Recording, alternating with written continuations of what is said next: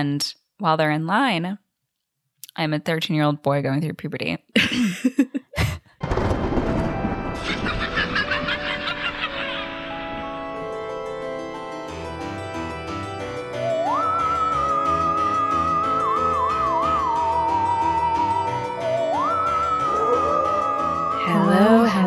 Hello. Welcome to the third installment of Independent Horror Spooktober. We really thought that the actors would be able to act. But like this morning we woke up and Hollywood Studios said, not in your wildest fucking dreams. No, we're going to hang on to that 2% of profits and you can all go fuck yourselves. Was it only the profits? Was there anything else? There's also the AI usage as well. Yeah, I figured. Yeah, that's insane. Mm-hmm. Like, it's scary on one hand because it's like, how long are they going to hold out? But also scary that it's like they're willing to hold out this long because in the long term, it'll be better for them to lose all of this business now to have the like AI reproduction shit for the rest of eternity. Yeah. That's it's terrifying. Like it's absolutely terrifying. Yeah, it's just insanely bad for actors because then it's like if they're going to just generate another version of you, it's like how do you even work at that point? Yeah, like it's truly straight out of a Black Mirror episode where you have to fucking sign your likeness away in perpetuity. That's crazy. That's crazy. You heard it here first. In case you weren't already on that page, it's absolutely mind-boggling and insane. So we're covering an indie film once again, which honestly though, I really ended up enjoying this movie. Yeah. Should we tell the people what we're doing? Yeah. So today we are doing smash independent hit It Follows. So this is a first time viewing for yourself. Yeah. When you described it to me, I was like, sounds like corny, but like I'll bite, you know? Yeah. And then I actually read in the Wikipedia that like the director said, oh, I didn't want to talk about it. Like I never wanted to discuss the plot because when you say it out loud, it sounds like the worst thing ever. And I was like, it does kind of sound bad when you just tell me like, oh, it's someone's like following you, but they're not running. It's like at a very slow pace. But yeah, it was really gripping. It was also just the type of movie that I enjoy, the way that the like field of colors looked and the very melancholy and I don't know what the perfect word is, but it's just like a very like slow burning film and everyone is really subdued, but it just builds to the like tension, I think. Yeah, I think it's super well done. I actually saw this in theaters when it came out. I went to see it with my freshman year roommates. I don't really know why we did because like none of us were very big like horror people, but I remember when this movie was coming out, there was a lot of buzz about it and people were saying it was really good, so we went to see it. And it was really good, but then we did get like freaked out when we were in our dorm room later, and it's literally because of the one of the forms that it takes, which is the super tall man that like comes through the doorway. Spooky. Yeah, that's the only one that like really scares me in this movie is the tall man. I agree. But yeah, so shall we get into the numbers? Yeah, let's do it. So the film, like we said, it's an independent, so it had a limited release. Did you see it at like Angelica or East Village Cinemas East or something? Village Cinemas, yeah. I love that place. It's just so cute. So the film did have a really small budget, honestly. I was surprised to learn it was $1.3 million. And then in the box office, they made $23.3 million. So really great return. And in my opinion, like the low budget doesn't discount the movie at all. Like I think it's very well made. So definitely, yeah. And they had a super limited release. Like we said, I think it was only 1,200 theaters in the US. Yeah. So, as we mentioned, the writer-director David Robert Mitchell, he actually conceived the film based on these recurring dreams that he had when he was a kid about being followed. Mm-hmm. And we have a quote from him, and he says, "I didn't use those images for the film, but the basic idea and the feeling I used. From what I understand, it's an anxiety dream. Whatever I was going through at that time, my parents divorced when I was around that age, so I imagine it has something to do with that. The role that sexual transmission plays came later from Mitchell's desire for something that could transfer between people." Yeah, the anxiety dream makes sense to me. I feel like there was a lot of like trauma also surrounding and the forms that the thing would take on. I literally did not think about a sexually transmitted infection the entire time. It literally was so far from my mind. I was like, oh, it's weird that it's like only sex, huh? But it just never crossed my mind because I was like, there's so many more other interesting themes for me personally. Yeah, definitely. It's a pretty common like analysis or kind of way that people understand this film is that it's like supposed to be a cautionary tale about, STIs, but yeah, I think that there's so much more to it beyond just that. Like, definitely. I think it's much more like the entity, I think is more so like a manifestation of existential dread and like the disillusionment of growing up and letting go of your childhood, which like sex is often a signifier of that you're moving into like an adult stage of life. Then just like don't have sex or you'll get followed and die, I guess. Would be like, Right. So the film was also shot in late 2013, so tight turnaround, in Detroit, Michigan. And Mitchell used wide-angle lenses when filming to give the film an expansive look.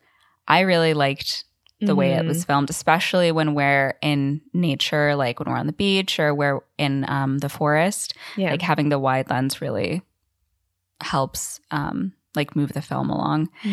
And he also cites the works of George Romero and John Carpenter, Halloween, as influences. Halloween, a little Nightmare on Elm Street. And says as influences on the film's compositions and visual aesthetic.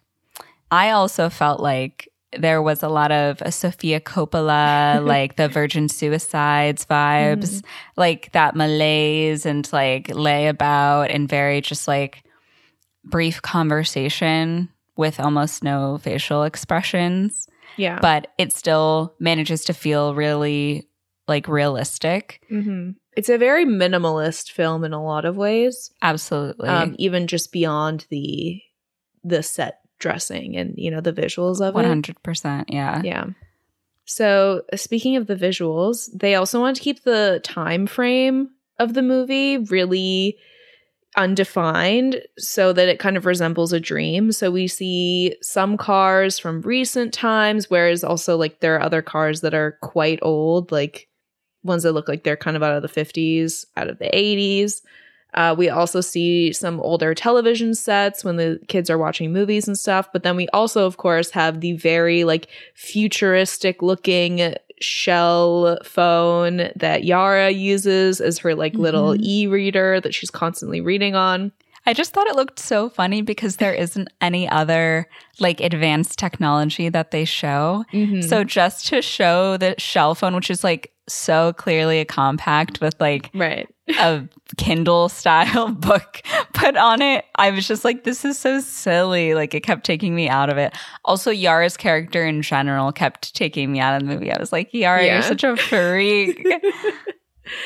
Yeah, I mean, does it look ridiculous? Yes, but I absolutely want one of those. Are you kidding me? I Googled it. I'm like, I just want to whip it open, read my little like, books. E-reader, shell, pink shell, e-reader. E-reader. Yeah. Amazon.com. What do you have for me? Oh my God. But then, of course, also in the opening as well, we also see modern cars in that scene, as well as she's using like a more modern cell phone in that too. So they keep things really ambiguous. The costume design of the film also makes it pretty ambiguous. I would say that the clothes do look pretty early 2000s, if not late 90s. But it is like the cutoff jean shorts, very early 2000s. The dress that she wears on her date, like very early. Oh, and the puka shell necklace that she wears on her date. Yeah. Yes. When she's walking with her sister and her sister is smoking, she has this big like cardigan on, like it's like a chunky, like, and I was just like, very, very 2000s right now.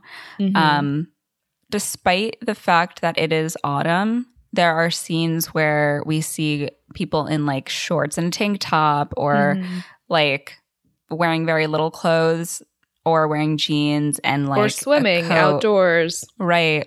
But it's never with any like discomfort or being cold or hot or anything. Like it is very ambiguous in that regard. I think if anything, that was more so what led me to feel like the film was ambiguous, especially because when she goes for that like random swim when she's like on the shore and then she like comes out, I was like, is this real? Like I can't tell if that actually happened or not.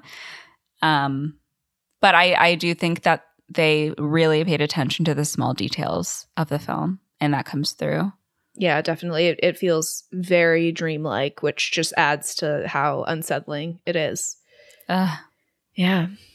And our last little thing is just a quote from the director. As we mentioned, a lot of critics will kind of interpret this film as a metaphor for STIs, but the director actually said, "I'm not personally interested in where it comes from. To me, it's dream logic in the sense that they're in a nightmare. And when you're in a nightmare, there's no solving the nightmare, even if you try to solve it." And he says that while Jay opens herself up to danger through sex, the one way in which she can free herself from that danger, is also sex. And he says, "We're here for a limited amount of time and we can't escape our mortality, but love and sex are two ways which we can at least temporarily push death away." Interesting. Yeah. Well, before we get into it, we just want to remind you that out now on our Patreon is our October bonus episode. We did Coraline this month featuring our lovely intern, Kate. So definitely go check it out. It was a really fun episode to record. We have so much interesting fun facts, little tidbits about the film.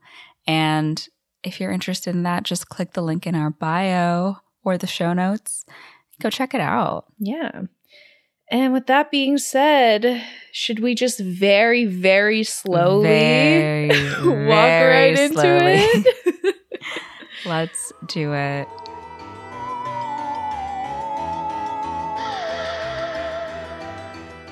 So in the opening of the film, we see this very classic American suburb, tree-lined suburban street. It's autumn. We see some leaves on the ground. And we pan over to this house where we see a girl just like jet right out the front door in high heels and basically what looks like pajamas. She's kind of wearing like white bloomers and like a little white top. And she just like stops and stands in the street staring at something. And one of the neighbors asks if she's okay. And this girl is just like has her eyes fixed on something off camera. Her dad then comes out of the house and asks if she's okay.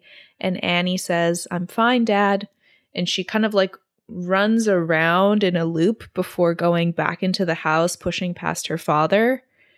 She then comes back out with her bag and her keys, gets in the car, and drives away. And this is all done in like one take, and the camera is kind of moving in a circular motion. And we'll see this throughout this entire film.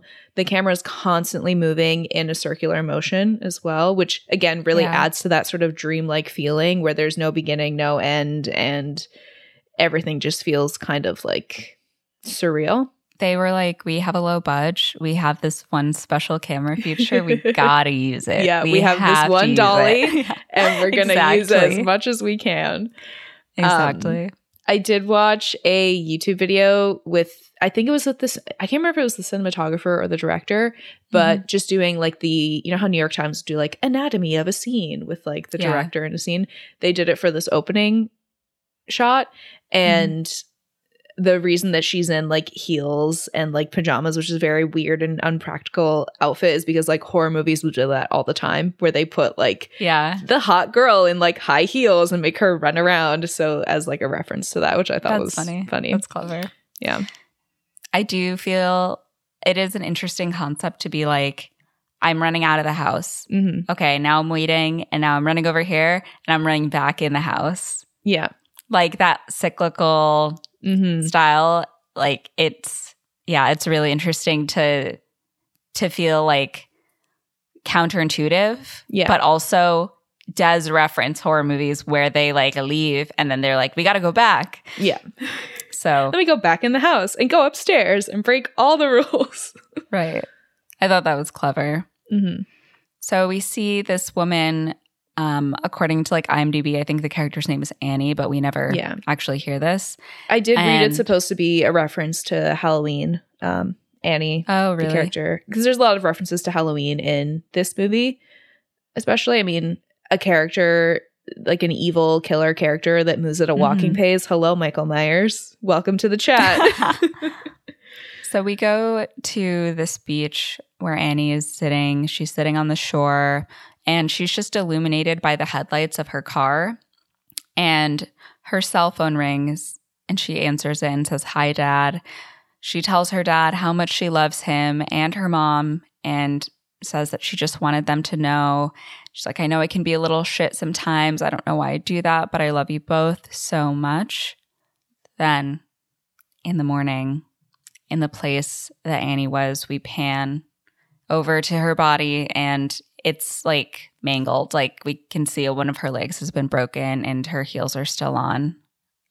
It's really graphic and awful. Yeah, it's a pretty shocking image of her leg like bent backwards. Yeah. But funnily enough, like one of the only deaths in this movie, there's actually not a lot of deaths in this movie. It's all just like anxiety that they build up. Mm-hmm. So after this opening, we then get to our main characters. We see this girl getting into the pool in her backyard. And this girl is Jay, our main character. She is in the water. We see her, admiring the squirrel on the telephone wire. And she sees this little bug on her arm. And that's when her sister Kelly comes out to tell her that her friends Yara and Paul are here and like asks if Jay wants to watch a movie with them. But Jay says she's actually going out tonight. And Kelly asks, "Oh, is it that guy?" And Jay says yes, she likes him. And that's when we see these two little neighbor kids spying on Jay from their yard, like through the trees. And they're like, probably 12-year-old boys, if I had to guess their age. Mm-hmm. And she's like, "I see you." And they like duck out of the way. She's like, "Ha ha ha." So they do this all the time, just spying on the hot neighbor. Perverted boys. Yeah. So Jay goes inside after her swim, and I wrote the rest of the kids because it was really difficult to discern how old they were. Right. Because like Jay is in university. I'm assuming she's a freshman. So she's probably like 17, 18, if I had to guess. And I'm guessing that like Kelly, Paul, and Yara are like 15, 16-ish. Yeah, it's possible. I mean, I think they all went to high school together at some point, right? So yeah, it just kind of depends. Because I noticed at one point, like, well, I don't want to ruin it, but I just noticed that during school hours at one point, Kelly and Paul were working. So I wasn't sure if they were out of high school and just not in university, or if they just like, it was like an after school job type of thing. Yeah, I assume an after school job, but I actually don't know. I didn't even think about that. It is, again, it's so ambiguous. They don't really tell us much. It's very ambiguous. It takes a while to even realize that like she's in college. Right. I thought she was in high school. I was so confused. But it's around like, I don't even want to say early 20s, like late teens. Yeah. Right?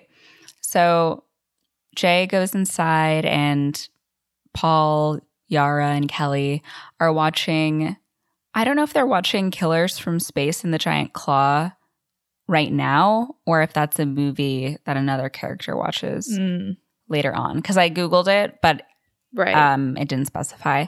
Yeah. So let us know if you know the movie. Yeah. And Yara is reading The Idiot on her shell phone. On that clamshell, baby. Hit me on the shell.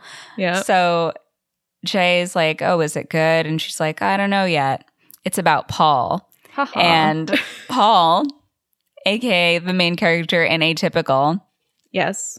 And Jay says hey to Paul, and then she like sprinkles her wet hair over her sister, and she's like, oh, stop. And Yara's like, I have an idea, and farts. And just farts next to Paul. And moving right along. Yara is not someone that I would want to hang out with, I gotta say. She seems like a solid friend. Yeah. She's just very like eccentric. Mm-hmm. She's an eccentric. She gives me like, I feel like she's like European because she's like does some weird shit and like doesn't seem to care, like has like an utter unfallible confidence. Yeah. Even though she's odd. That's true. And that gives European to me. That reads European to me. That's European coded. Yeah. In the book we're reading for book club, which I finished, by the way. I just amazing. finished it. What'd you think? Brief moment to discuss A Perfect Vintage. Yeah.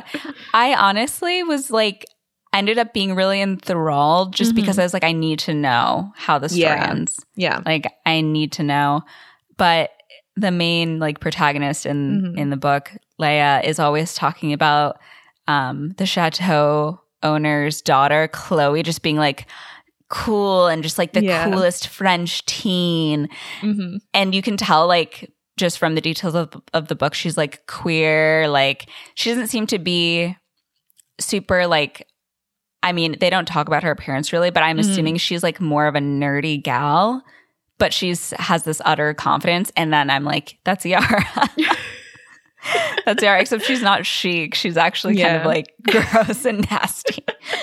That's what it's like when this personality type grows up in suburban Detroit rather than in a chateau in France. Right, exactly. Yeah. Where are we? What are we talking about? The bedroom. Yes.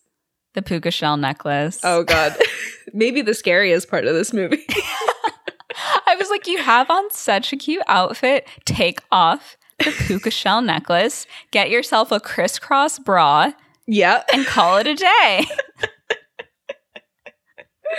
I mean, so yeah, to set the scene, she's getting ready for this date, right? But I do think that it does speak to her being younger and still having a sort of childlike mindset because, wearing like a dress where you can see your bra straps is like not something that you really care about as much when you're a kid. You're just like, oh, whatever. But like she's not, quote unquote sophisticated enough to be like, I own a strapless bra. Or to even like necessarily think that that's necessary. And then the puka shell necklace again is very like childlike. It's a very puka shell like choker. So yeah, I think it speaks to her just being closer to childhood than adulthood. Definitely.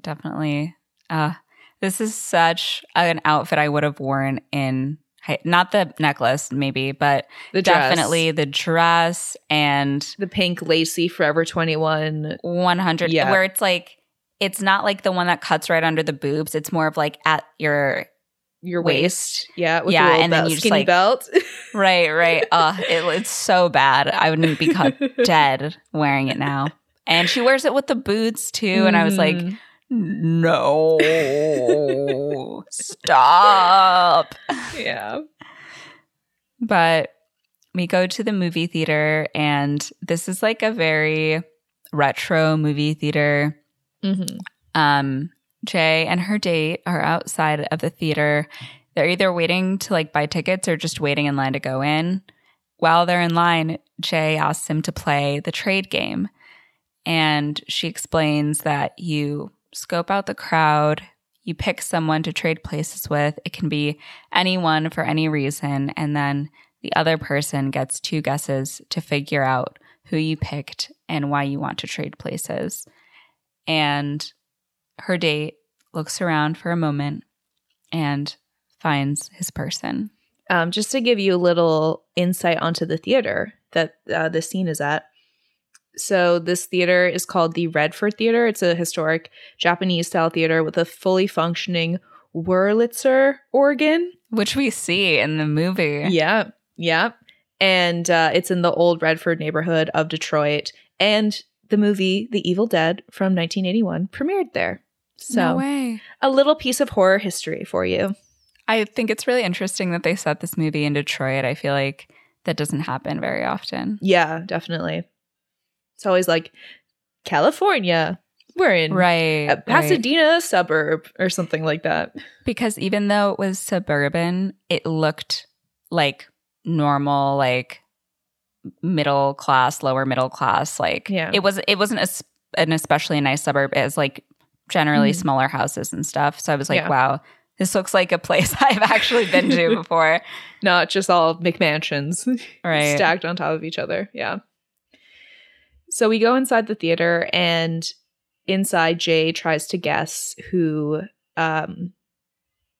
what's his name? Hugh has picked. She initially picks this like guy who's making out with a girl on the stairs, but he says no. And he points over to like a little family of 3. And Jay thinks that he's pointing at the dad who's like helping his son drink from the water fountain. But he's like, no, I actually picked the kid. He says that it would be great to have, be that age and have your whole life ahead of you. And you could also go to the bathroom anytime you want. And she's like, yeah, he's probably taking a shit right now. And they're like, yeah. He's like, Dad.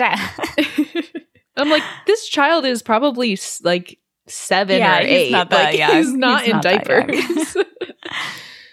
So we go into the theater, and the first shot is like from above where we see the Wurlitzer, and someone's like, dee. That's beautiful.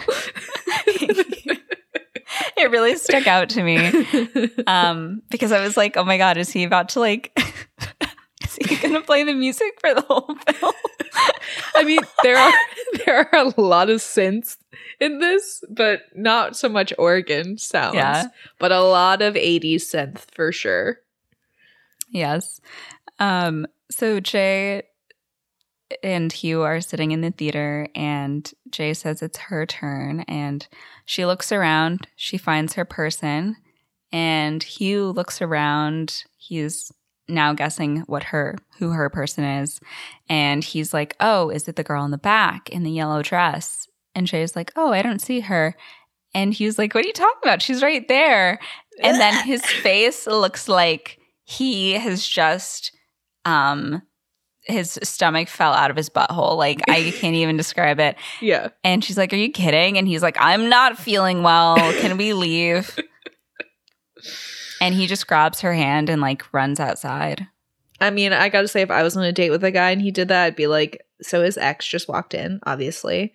And that's what Jay asks him. And he's just like, no, I'm fine. I just felt sick. I feel better being outside. And they leave.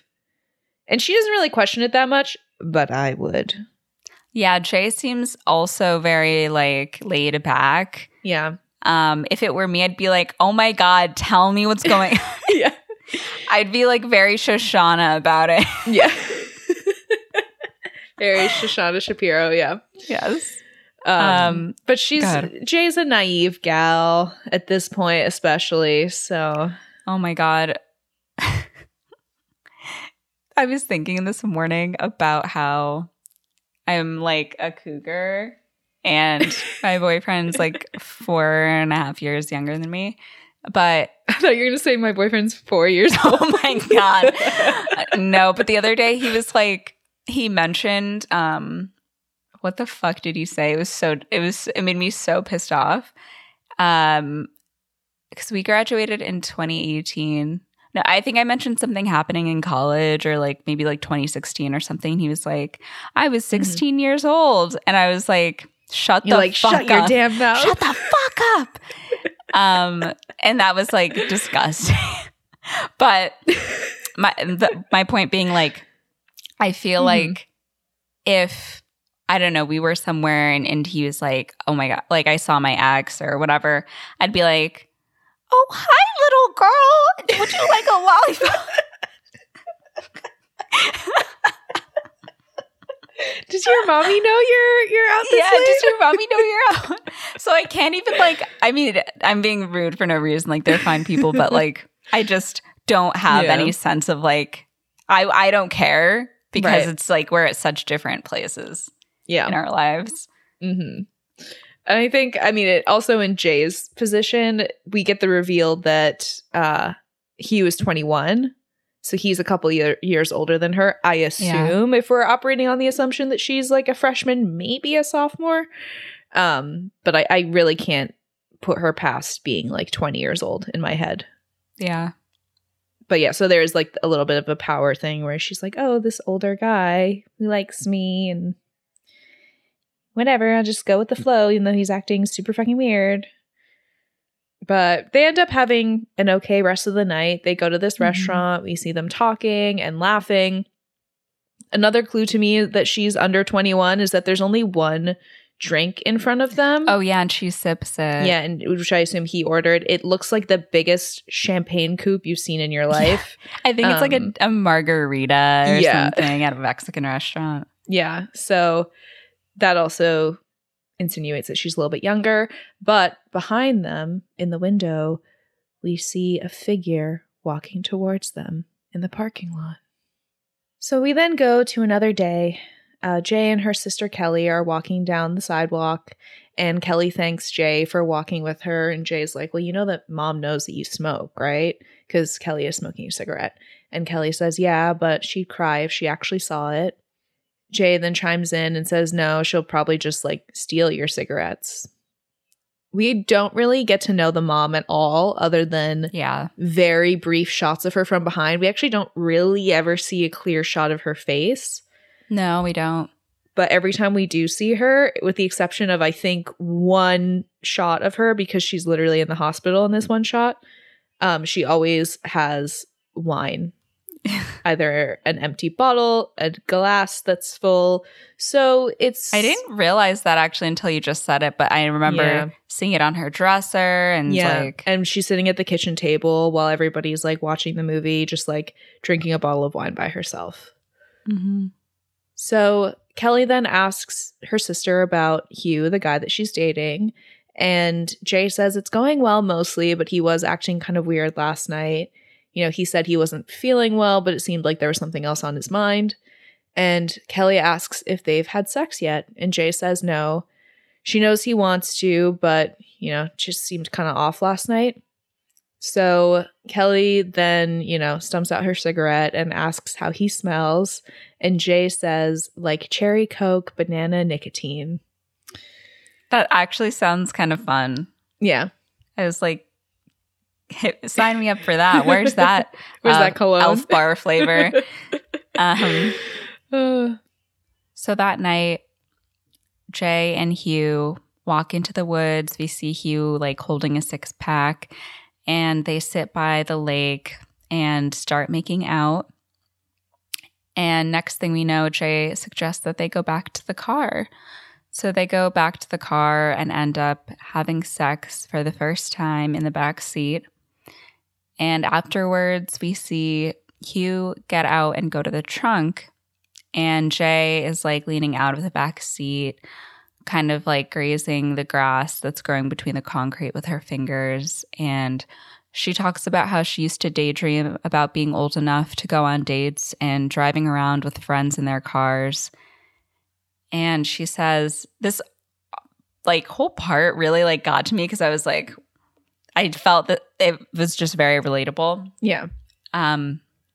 She says, I had this image of myself holding hands with a really cute guy, listening to music on the radio and driving along a pretty road, maybe somewhere up north, after the trees started to change color. It was never about going anywhere, just having some kind of freedom, I guess.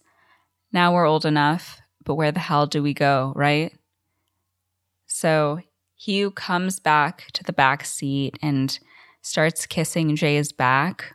But after she finishes speaking, suddenly he covers her mouth with a cloth and just holds it there. He's very forceful and quick, and he keeps it there until she relaxes and passes out. So he like chloroforms her.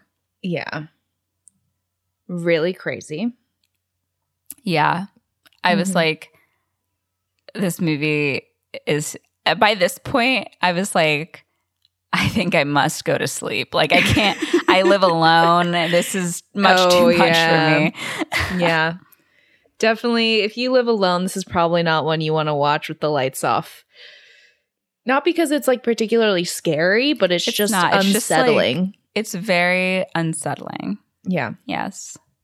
So the next thing we know, Jay wakes up strapped to a chair in an abandoned parking garage. She's actually strapped to like a wheelchair. No.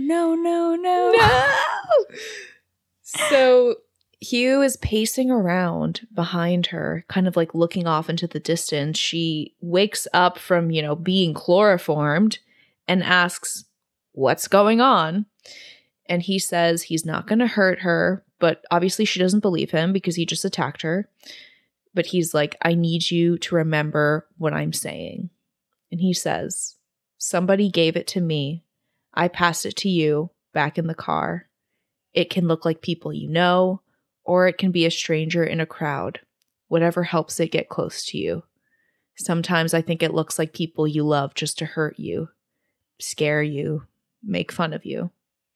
So Hugh then sees a figure in the distance and says, "There it is, there it is." So he whips Jay around in the wheelchair to look at it, and we see down below a naked woman walking towards them slowly, stepping over the train tracks and coming up to see them. The way that the camera moves with her, it's like right in front of Jay's face. It's really like, yeah, I really enjoyed it. It was like, anxiety inducing. So Jay is incredibly freaked out and asks who that is. And Jay like wheels her back in the wheelchair and says she can get rid of it. She just needs to find someone to sleep with as soon as possible. If it kills her, then it'll come after him again. So the figure just keeps walking closer and closer. And Jay is freaking out because she's also like tied to this wheelchair. She can't escape. And she's like, "What do you want? Like, what does it want?" And Hugh says, "I'm just doing this to help you, to show you that it's real." And just before it reaches Jay, Hugh whips her around in the wheelchair once again, wheels her out of there, and drives them off. Literally a nightmare. Exactly. Yeah. Not only is the man you're on a date with like chloroforming you and then tying you to a wheelchair, like he's whipping you around and showing you like this person that's following you. Like it's just a nightmare. So later that evening, we see Kelly, Yara, and Paul playing, I think it's Old Maid at the house on the like porch area. And Yara, in her wisdom, decides to share an excerpt from The Idiot. And she says, "I think that if one is faced by inevitable destruction, if a house is falling upon you, for instance, one must feel a great longing to sit down, close one's eyes, and wait, come what may." And Kelly tells her that's why they're drinking on the porch. LOL. Then Yara asks where Jay is, and Kelly tells her she is on a date. So they keep playing, and Yara's like, "Oh, with who?" And Kelly tells her it's someone new, and Yara tells her, "Jay's so pretty, it's annoying." And they're like, "Yeah, but she's nice at least." Which I thought was interesting because she is pretty, but she's not like, she doesn't really try. Like she's like very low maintenance, laid back. Yeah. She's also quite introverted as well. Like she keeps to herself a lot, which is just different. I feel like when they're like, "Oh wow, this like super pretty girl," right? It's like charismatic and just like magnetic. She kind of reminds me of you because I feel like because you're not really shy. Like you talk to people fine and everything, but you're not one to be like, I'm going to make myself the center of attention. Look at me. I'm It's funny that you say that because I literally read a Letterboxd review earlier that was like, go girl, give us nothing. Like in reference to Jay. That's funny. But while they're talking about this, we see Hugh's car drive up, and Hugh keeps the car running but gets out and goes into the back seat to get Jay. And Kelly yells out from the porch, is everything okay? But Hugh just tells Jay not to let it touch her and drives off. And Jay is like left in the road in her bra and underwear. She stumbles toward the house. It's a very scary scene also because they don't even know what happened to her. So it looks like she was like fucking tied up and just like assaulted. Like exactly. Yeah. So we cut to like a little bit later. The neighbors across the street look out the window and they see like the police. There's an ambulance and there's just like a ton of people that have crowded around to watch what's going on. And the neighbor, Greg, who is the same age as Jay, they went to high school together. He asked what happened. And the girl who's with him, his date, presumably, she's like, oh, I don't know, but those people are such a mess. So we get a little more insight into Jay's family background. Yeah. What we know so far is her mother is likely an alcoholic, and also that there was likely police and ambulance at the house before. We don't really get a lot of information about her father, except for that he's not in the picture anymore. Yeah. So we see Jay talking to the police. They ask if the sex that she had with Hugh was consensual, and she says yes. And they ask her if she'd ever seen the woman before. Jay says no. They ask where Hugh lives, and she says she's never been inside, but she knows where it is. He never took her in there because he was embarrassed of where he lived. Jay does end up going to the hospital. I'm assuming they just do like some tests and stuff because of her experience. She was drugged. Yeah, right. Yeah. And then in the morning, we see a scene of the police at the abandoned like car park, I guess, is where he took her. And they're just looking around, investigating. Then we cut to Jay's bedroom. There's a sandwich on her desk sitting untouched. And Jay just lays in bed, unmoving, clearly very depressed. Yeah. We see Jay's mom, back of her head from behind, talking to Greg's mom, actually, who lives across the street. And Greg's mom asks if Jay caught anything. But Jay's mom says no, she doesn't think so. And they talk about how the things that Hugh said to her were like really sick and twisted. Mm-hmm. We go into the bathroom. Jay is looking in the mirror. She like looks at her body, and then she like opens up the elastic waistband of her underwear and like looks down and just starts like breathing really heavily. She's really scared. I guess this part alludes to like STI-ish, I could see, but I mean, for me, this moment especially kind of hammered home less so the idea of an STI, but just like the emotional, I guess, trauma from what she just had beyond just like, the crazy fucking, this thing is going to start following you. But this guy he lied to her, exactly. Was deceptive. Yeah, like she, is dating this guy who she thought genuinely liked her, only to find out that he had orchestrated this entire thing to, like, he used her. And obviously, everybody has a different relationship with sex. But for a lot of people, it's a special thing, or maybe something that you only use with people you feel more connected with, whatever you may want to use it for. And I think that it feels like a big betrayal of trust. And this kind of has signaled her move into adulthood more so. We, from this point on, kind of see her disillusionment with adulthood really come to a head. And that's why I think that monologue she has earlier is so pivotal and important in understanding this movie, because it's so much more than just like STDs, there's the entire emotional baggage and trauma that can happen when you do have relationships with people. Yeah, absolutely. So, I mean, this is also the first time we see her react to what had happened because from the time she gets home, she goes straight to the hospital. We see her like in bed, but she's just very freaked out. She's like having an anxiety attack. And out of nowhere, this like dodgeball hits the window. And Jay looks out into the yard, terrified, but she doesn't see anything. So she just goes back to what she was doing. But we pan out of the house and the camera zooms out and there's someone hiding underneath her window. Oh, yeah. It's the neighbor boy. Yeah.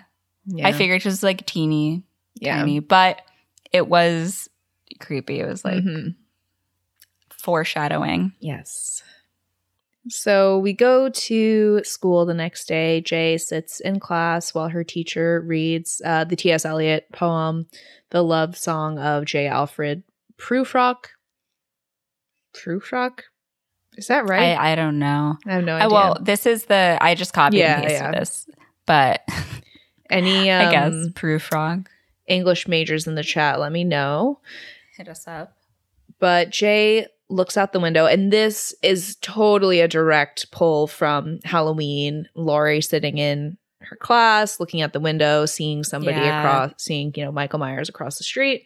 But Jay looks out the window, and we see on like the quad of this university, people lounging around, people walking through, doing their thing. And then this old woman in a hospital gown slowly walking straight towards Jay.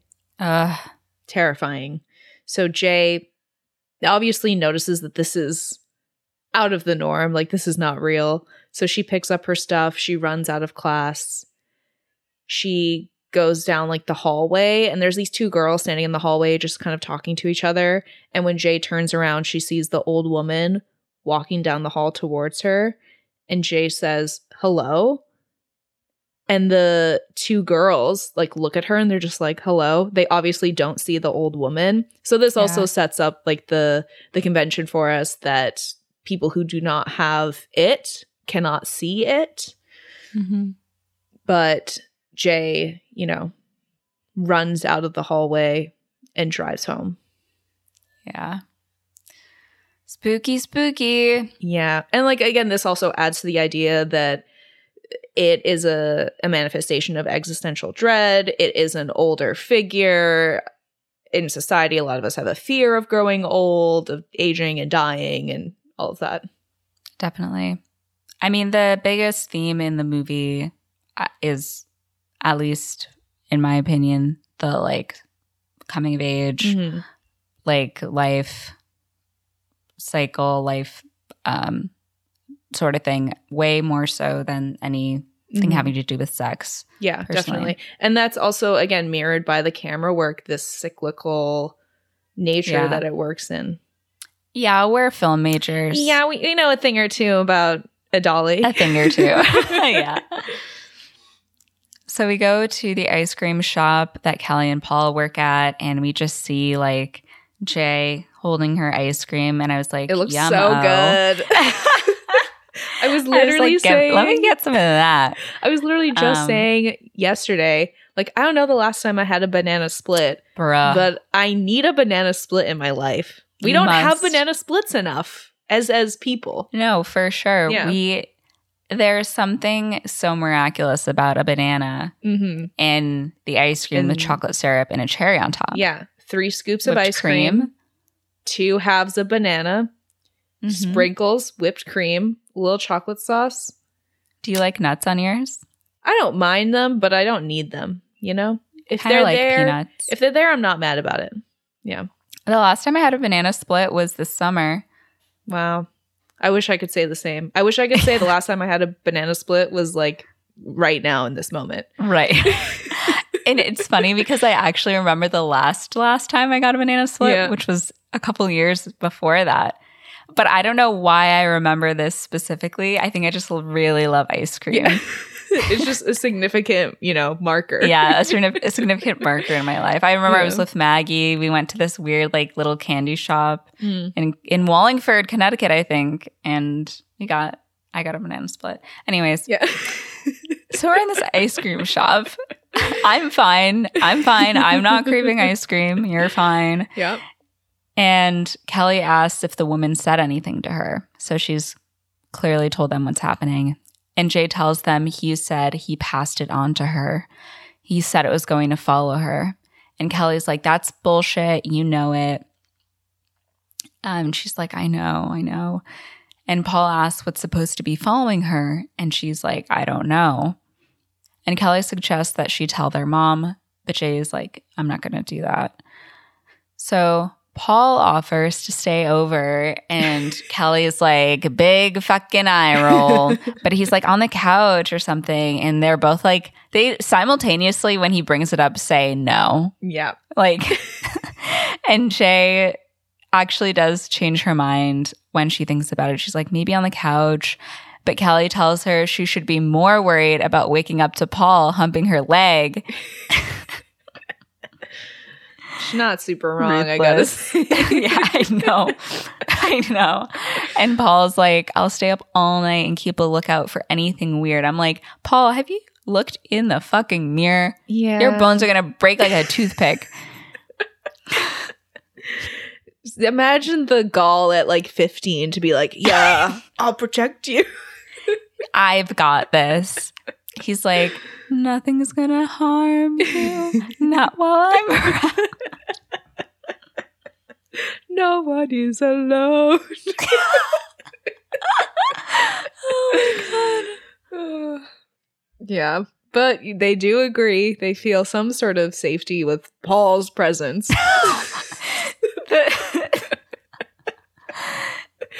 No shade to the actor, obviously, but no shade to the respect to the actor. All respect, yeah. But people respectfully, how do you keep that thing up there? People are typecast in different ways, and that's all I have to say about that. So that night, there's a reason that he doesn't look like he fucks. Okay, yeah, he's not giving Pete Davidson I look like I fuck. Bodies. Absolutely not. So that night, we see some exterior shots of the house. All seems quiet. Inside, Kelly and Jay are brushing their teeth, while Yara, who I guess is also sleeping over, it's a little group hang.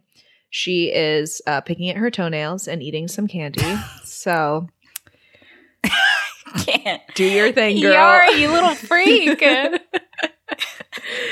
Meanwhile, Paul is sitting on the couch watching a movie. One thing that I also noticed is that they have two TVs stacked on top of each other. I don't know why. What? But yeah, it's in the living room? Yeah, it's a smaller TV stacked on top of a bigger TV. And I do know that at one point she brings a small TV outside when she's swimming. So I don't know what's up with that, but weird. It is very retro. Like they're like timeless, and I'm like, it's just an old TV. It's just a big box TV. Yeah. Like it's not a flat screen, essentially. Right. But Kelly and Yara sleep in Kelly's room. We see their mom is asleep as well. It's insinuated that she is passed out because she's wearing her shoes on her bed. And we pan over to her dresser where we see an empty bottle of wine. Mm-hmm. Jay eventually makes her way downstairs, wrapped up in her comforter, and tells Paul that she can't sleep in her room. And he's like, oh, you can sleep here with me if you really want to. And she sits on the couch. And I'm like, Kelly's so right. Yeah, absolutely. So Jay sits on the couch and Paul asks if she's okay. And Jay just kind of shrugs, but he's like, it's fine. Everything's going to be cool. And he tells her that, he actually hasn't spent the night here since they were kids. And Jay says, well, there's a reason for that. And he's like, no, like, I'm serious. It's cool spending time with you. Jay then tells Paul that he was actually her first kiss. And he's like, what? He puts his little hair behind his ear. He's like, what? What are you talking about? And she's like, what? Like, I wasn't yours? And he's like, no, yeah, you were. I'm like, Paul's a virgin. Obviously, you were his first kiss. So And his last. Yeah. Spoiler alert, maybe. I'm like, Paul's a dog, bro. Paul's got that dog in him. Oh, man. Sorry, Paul is the actual casualty of this episode. So... We're hashtag we hate Paul on this podcast. He does, I mean, we'll get into this later, but he is giving me a little bit of some incel vibes, I will say. But that's for later. So, where am I? Yeah, they were each other's first kisses. And then Jay is like, yeah, but then you kissed Kelly. You know, that's kind of gross, kissing two sisters. That is a bad look. Yeah, you don't want to do that. So Paul then mentions a childhood memory, the time that they found dirty magazines in the alley behind Barry's Pizza. And they talk about how they sprawled out the magazines on Greg's front yard and looked at them. And then Greg's mom came home and scooped them up. And then Jay tells him that her mom actually gave them the sex ed talk the next day. And Paul's like, yeah, I got one too. Out of nowhere, glass shatters. And Paul's like, I'll go check. Actually, he doesn't. Jay's like, you have to go check. And Paul leaves to go check it out. And he's like, okay, there's a window broken in the kitchen, but I don't see anyone. Like, no one's in here. And Jay's like, okay, maybe we should call the police. And Paul's like, yeah, I'll wake up Kelly. She can call. And he goes upstairs, leaving Jay alone. Bro. I just don't understand that. Yeah. So she gets up from the couch and walks over to the kitchen where we hear banging.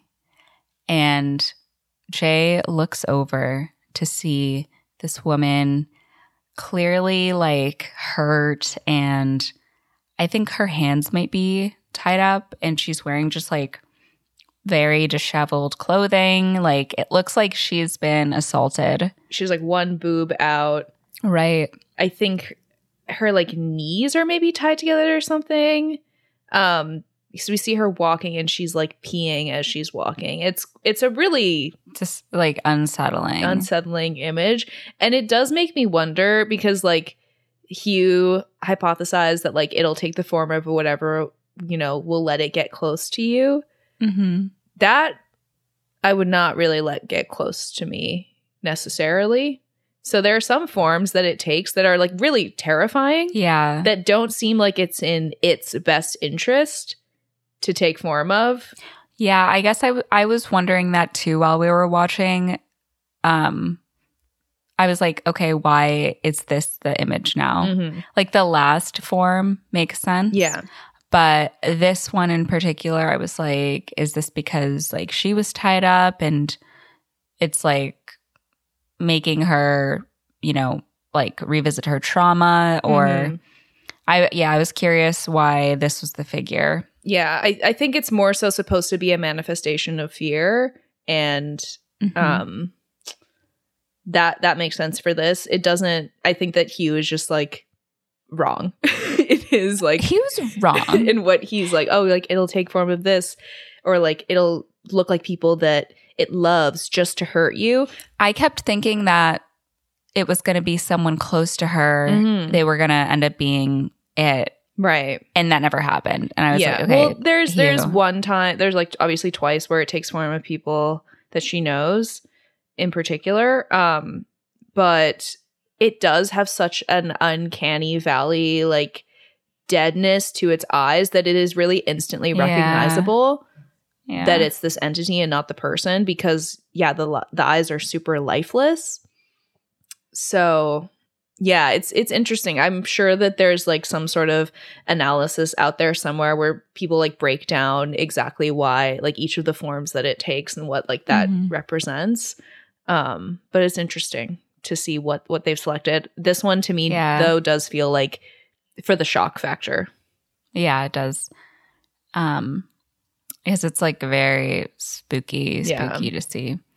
So Jay runs and we see like the time moving semi slowly, like not a slow motion, but you can tell she's like running into action, and the scene is kind of like slowed down to see her like bounding up the stairs. And Paul and Kelly knock on her door. Jay tells them it's in the house, and they tell her nothing is in the house. But she's like, I saw it in the kitchen. And Paul tells her to open the door, like they'll figure it out. There's nothing to worry about. So Jay gets up and walks over to the door, and she opens it and tells Kelly and Paul to get in and locks the door again. Jay is freaking out and she needs water. She's just like, I need some water. I need some water. Like, she's just not even in her right mind right now. And Kelly's like, okay, let me get you some. But she's like, no, you have to stay here. And Jay is just sobbing and telling them something is wrong with her. And Paul tells her someone broke the window. Like, that really happened. And Jay tells him she saw a girl in the kitchen. And Kelly tells her she loves her. And Jay's like, oh, you don't believe me. Then there's a knock at the door. So Paul grabs a broom for defense, and Kelly goes over to the door and asks if it's their mom, but it's Yara's voice. She's like, guys, like, let me in. Jay's like, do not open the door. But they open it anyway, and it is Yara, but behind her is this figure of a tall man. It is so creepy. Mm-hmm. And Jay screams and runs to the balcony, and she just climbs down and like books it. Yeah, this tall man absolutely scares the shit out of me, especially because they've like darkened his eyes as well. And the way that he like has to duck his head to like fit through the door frame, it just... I'm unsettled. Very scary. I am not settled. Mm-hmm. Okay. Yeah.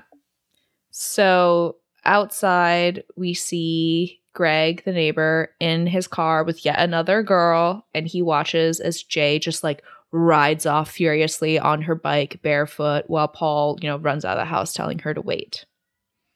So Jay rides to the local park. She's sitting on the swing. She looks around but doesn't really see anything. We see her look up at the trees, and then in the distance, she can see figures walking towards her. So she actually stops swinging. We see her like dig her feet in the sand, which I thought was just like a cool looking shot. Paul, Kelly, and Yara are the ones who are walking towards her. Thank God. And they're like, Jay, like, what are you doing? You could have hurt yourself. What's going on? And Jay just tells them that she is terrified, of course. Mm-hmm. And Kelly says that she is too.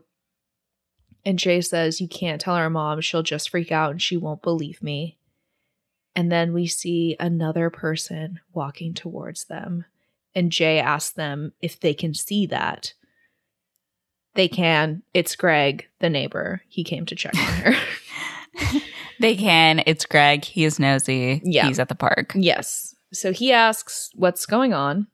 And Paul tells him that someone broke into the house, and he asks if they've called the police. But Jay just shakes her head no and says she doesn't want to go home. She wants to find Hugh and like get some freaking answers. Mm-hmm. So Greg asks, what did he really do to you? And then she doesn't answer. So I guess he just kind of starts like walking away. So she asks if he's leaving, but he's like, well, someone has to drive. So he's in. Greg's involved now. Whoa. Power dynamic between Paul and Greg. Oh, yes.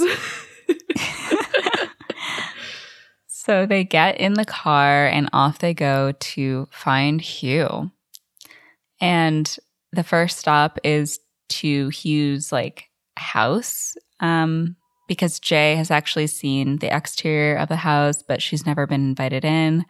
Apparently because he was like embarrassed of where he lived, but it's really because he was squatting there. Like inside, the windows are all boarded up and there are just cans hanging on strings, presumably so he can hear if anyone tries to get through the windows.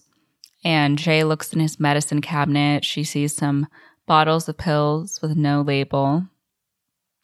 She looks in his closet and a piece of the wall falls out. She gets spooked, like it's going to be the thing, but it's just Kelly on the other side. Like this whole dwelling is an inch away from crumbling. Yeah. I actually have another fun fact about this building. So this house style is called the American Foursquare, and it was really popular through like the late 1800s through to like the 30s. And many floor plans of the Foursquare feature circular traffic patterns where one can go through several rooms and then return to the starting point without ever reversing their path. So like the kitchen to the vestibule, living room, dining room, back to the kitchen. And then in some houses, there are adjoining bedrooms that share like closets and bathrooms. But the reason it's important is that this kind of fluid floor plan would make this house style particularly desirable if you needed an escape route because you can go around in a circle and exit back out. Ooh, spooky. And he does warn her, like, in the beginning, I think, where he's like, don't ever go into a room that doesn't have more than one exit. Right. Yeah. So while they're exploring, Paul goes upstairs and looks through a box of his stuff. Meanwhile, Yara is looking through the shelves in the kitchen. She is illuminating them with her shell phone. And I know. I'm also like, so you're telling me the phones of the future don't have cameras? Or the past. Or is it just an e-reader of the future? Oh, yeah, or the past. Greg is like checking her out, and she like sees him. She's like, oh. But I don't know, like, if they just include that because they're like, yeah, Greg's horny. Like, yeah. Meanwhile, upstairs, Paul finds some dirty magazines with tissues on top, which he just like brushes off. And I'm like, that's disgusting. Don't touch that. Yeah. And he looks through the magazines as Shay comes in, and she looks out the window and notices someone walking in the distance. So as he's parsing through the magazines, Paul finds a photo and asks Shay to come over and take a look. So they look at the photo and see he's wearing a Letterman jacket from Lawson High School. And Paul's like, okay, someone has to know his real name. Yeah. So Jay and Greg go to Lawson High School. They look through some old yearbooks. They then eventually go back to the car and tell everyone that Hugh's real name is Jeff Redmond. So Kelly asks if they should go to the police, but Jay says no. And we see, like, she's obviously pretty shaken up by learning his real identity because it, of course, brings back memories of how she was, like, manipulated and basically used for this horrible, horrible thing. So Greg, like, rubs her shoulder to comfort her, and Paul is just absolutely Paul has little, like, steam, like, pouring out of his ears. He's like, he's like, why I oughta. Like, his fist starts shaking, and he starts convulsing because he's jealous. And he's a baby. Yeah. And he thinks he's entitled to this woman when he's literally 15. Whatever. Whatevs. They then decide to go to Jeff's house, and I'm like, there's such a leap from knowing his name to finding his address, but whatever. Yeah.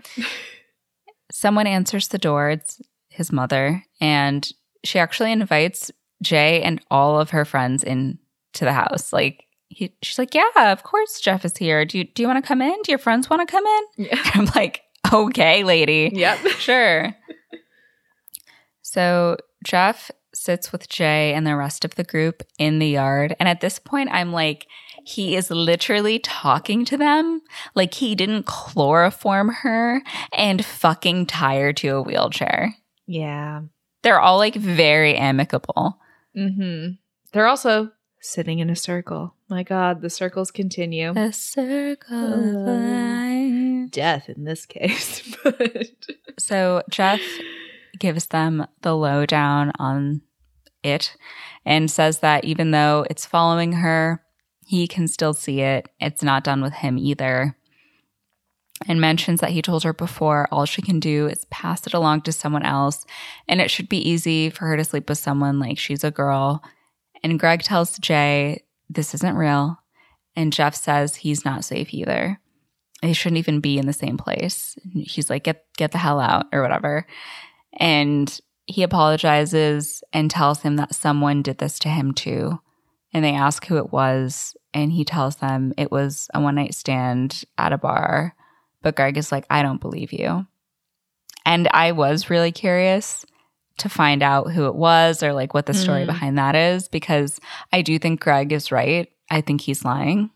Yeah, I don't know. It's interesting because like it doesn't seem to me like you would need to go to the lengths that he did, like renting a fake apartment under a fake name and all that kind of stuff. Yeah. To do this. Well, I think that he didn't need to do that to sleep with her, but to not get in trouble for like tying her up and all that stuff. That's true, yeah. But it is like I'm curious if it has to do with the girl who's in the picture. Like, I wonder if he like cheated on his girlfriend or his girlfriend cheated on him and gave it to him or something. I don't know. Yeah. But then Jeff sees a girl walking by them and starts freaking out. And he asks the group if they can see her. Everyone's like, yeah, we can. So he relaxes a little bit and he tells Jay that it's always coming for her, but only at a walking pace. If she wants to drive somewhere, it'll give her time to think. If she wants to pass it on to someone else. Yeah. I remember when I watched this for the first time and I was like, what would I do if I was in this situation? And I think I would like literally take a flight across the world. But then I was like, oh, but what if it just gets on a plane? Like, what if it steps onto the same plane that I'm on and then I'm trapped in a tin can in the air and then I die? Oh, no. And what if it has a transatlantic accent? Yeah, or would it like, can it walk underwater? Would it just like walk the floor of the sea? Like, there's so many questions. So I don't know. But that would be the first thing I would do is like literally be like, well, I'm flying to Australia and figuring it out once I get there. Yeah. I don't know what I would do. Yeah. But in any case, they don't get on a, transatlantic flight. They instead drive to Greg's family's lake house, or I guess beach house. So while they're driving there, Kelly also, she like clearly has a thing for Greg. They never talk about it, but she's always like, giving him the eyes, and she's asking him, she's like, thank you so much for like, driving us to your beach house. And he's like, yeah, my dad used to take me hunting there when I was a kid, whatever. He's pretty handsome. Yeah, he's like a cutie. His like, the long hair that was especially very popular in the 2010s. But Kelly then asked Jay if she thought about what Jeff told her, to pass it on. And Paul is like, suddenly I'm awake. Suddenly my eyes are open and I'm listening and I'm tuned in. But Jay just says, I don't know. And she like clearly understands the weight and the gravity of what is following her and like what has happened to her and the burden that one carries with it. And because she's like been so affected by it, she's very hesitant to pass it on to somebody else and burden them with it. Definitely, yeah. Which, shows a lot of empathy on her part. So they eventually get to the beach house. We see them just kind of unpacking their stuff. And also they set up a bunch of like bells and cans on the windows. So that way they can hear if somebody's coming in, it'll like make some sounds. We also see that Paul stays up all night while Jay sleeps. He's keeping a watchful eye. Then in the morning, Greg goes to this like little garage like hut thing that's on the beach where he finds this metal tin just sitting out where his family keeps a gun. It's not even locked. I mean, it's like people who have a lake house, like they have a little gun somewhere. His parents might be a dick, but his politics check out. His politics really check out, dude. Yeah. I'm just like, hide your gun better. Where's the gun safety? Keep it in a lot, like just in a little tin can. There's no gun safety. No. Are you kidding me? Not at all. There's no like, take off the thing, put it in a lockbox, da-da-da. No. Just throw it in a tin can. So yeah, he gives the gun to Jay so that she can do some target practice on some Fruit Loop boxes. And he's, standing next to her, trying to make some small talk. And is like, oh, it sucks sticking around at home while everyone else is gone. Like, presumably he means everyone that they went to high school with has moved away. And she says, it's a bit lonely. And Greg says, well, I'm right across the street. And she's like, yeah, I know. And there's clearly like a little bit of tension there. What happened? He's like, I should have been nicer to you. So, I mean, clearly people in the town like talk about Jay and her family. So we get the sense that she's a bit of an outcast. It seems a little bit like the dynamic with I cannot remember their character names, but like Sydney Sweeney in Euphoria. The Howard family. Is that their last name? I thought that was Zendaya's. Oh, are they the Howards? Cassie Howard, is that right? Yeah, Cassie, yes. Yeah. Okay. Because they're like two sisters with a single mom, and their dad, I don't believe he was like abusive, but he was an addict. And their mom is like always wine drunk, and it's just like, it reminded me of a similar dynamic with like shit's always going on with them. And like we assume that Greg was popular. He's like clearly a ladies' man. He always has a different like chick on his arm in every scene we see him in. So yeah, that is so true. Like he's on a date and doing stuff. So later on the beach, Kelly, Paul, Greg, and Jay are all lounging. Behind Jay, we see Yara walking up to join them. Then Greg is like, I'm going to go take a leak, and like goes over to the far corner. And we look over at Paul, seeing Yara is actually in the water behind him. Oh, no. Oh, no. And she tells them they should get in the water. And then we see Jay's hair just being like yanked up behind her by this invisible to everyone else figure.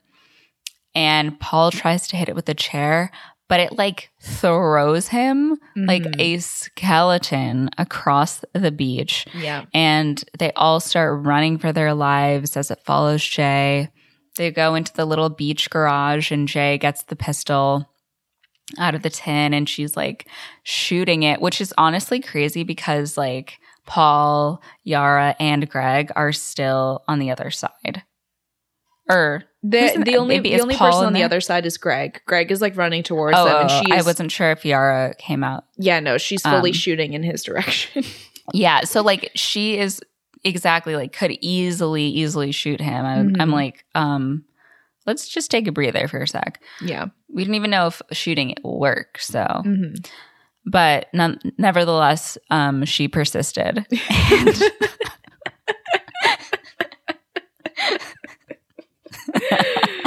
beautiful. That was beautiful.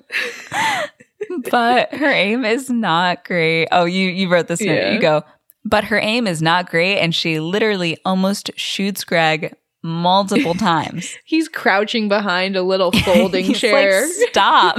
He's like, please stop. Bullets whizzing past his ear. Yeah, so she does manage to shoot it in the neck, and it falls over, but it recovers instantly. Instantly gets right back up, keeps on going. So Jay locks the garage door, and we see through this like teeny tiny little window that it's now taken the form of the tall man again. And I'm like, get him off my screen. I can't see it. But luckily, that's the last of it. So when I looked up this movie, like in the, like, you know how you Google a movie, it's like shows you the cast. Before we even see Greg, it literally, for me, it says like the tall man, and it has the actor's picture. I'm like, this is terrifying. Yeah, when I was looking for like behind the scenes things or like interviews and stuff, one thing that kept popping up was literally just the isolated tall man scene. So I think people were just as affected by it as I was. Let me tell you, I'm mentally ill, honey, from the tall man. It made me think about this other movie that I saw, Gerald's Game, which is like a Stephen King novel that was adapted. And there's a character in that called the Moonlight Man. And that guy was also incredibly, incredibly tall. And he's been in like a lot of horror movies as kind of like monster-esque figures. And sometimes when it's dark and I have trouble sleeping, that face will pop into my head and I'm like terrified all over again. So if you too are afraid of extremely tall men and the dark, don't watch Gerald's Game, because you may still be thinking about it 2 years after watching it. But anyways. I don't like that. Like, I used to think I liked horror movies, and then I watched this and I was like, why am I watching this? Yeah. I was like, what joy does this bring me? I like a more this isn't so much like my preferred horror movie. I'm much more partial to the slasher and things with like a non-supernatural element. The supernatural stuff, like, it's like, ugh. Yeah. It's like a lot. Yeah. Like, I like Halloween. I like, you know, Scream. I like Fear Street, even though that does also have a supernatural element. But yeah. Yeah, those are more so my preferred. Like I said in the last episode, I don't like haunted children. I don't like haunted dolls. So understandable. Things like The Exorcist or The Nun, stuff like that is just not for me. I'm too much of a baby for that. I used to love going on the Chiller channel, just exclusively horror films. My parents had like this like insane cable plan. And I would go down there at night and watch horror films. Yeah. And then be like, I'm too terrified to like walk up this, like to get out of the chair, walk up the stairs to my bedroom. Yeah, absolutely. Like we said last week, it's hard being scared of the dark. It's so hard. It's so hard being afraid of the multitudinous dolls in my parents' family room. I could never watch a horror movie at your family home if there's dolls around. Dude, when I tell you, the first time Josh stayed over, he stayed on an air mattress downstairs, and he was like, it's like not a big deal, but like the dolls are creepy.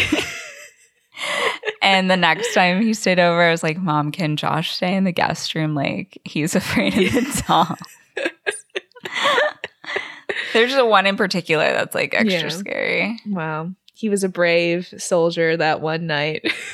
Yeah. He was a really brave boy. Poor Josh and Paul just being infantilized through this whole episode. Anyway, so yes, the tall man appears in the window. We're getting back to it. So we then hear knocking on the door, and it's the creepiest thing is just how like calm the knocking is. It's just like it's not banging or anything. I don't like that. I don't like that. And like when it jiggles the doorknob, it's not frantic jiggling. It's just like, let me turn it a couple times and see if it works. Because this thing is like, you know, a thoughtless entity, this non-human entity, which again made me think about Michael Myers. But this thing then takes it one step further, and it like explodes like a giant hole at the bottom of the door. Yeah, when it I'm assuming it like kicks through it or punches it or something, but we don't see it. Yeah. It just looks like the door flies out. I thought that Greg was shooting from the other side or something. Yeah. I assumed that like it kicked the door because it made such a large hole.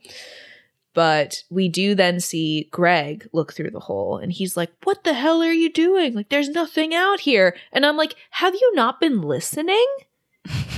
You can't see it. That's why you think there's nothing out there. The hubris. They're not just running around and screaming for no reason. Can't stand him.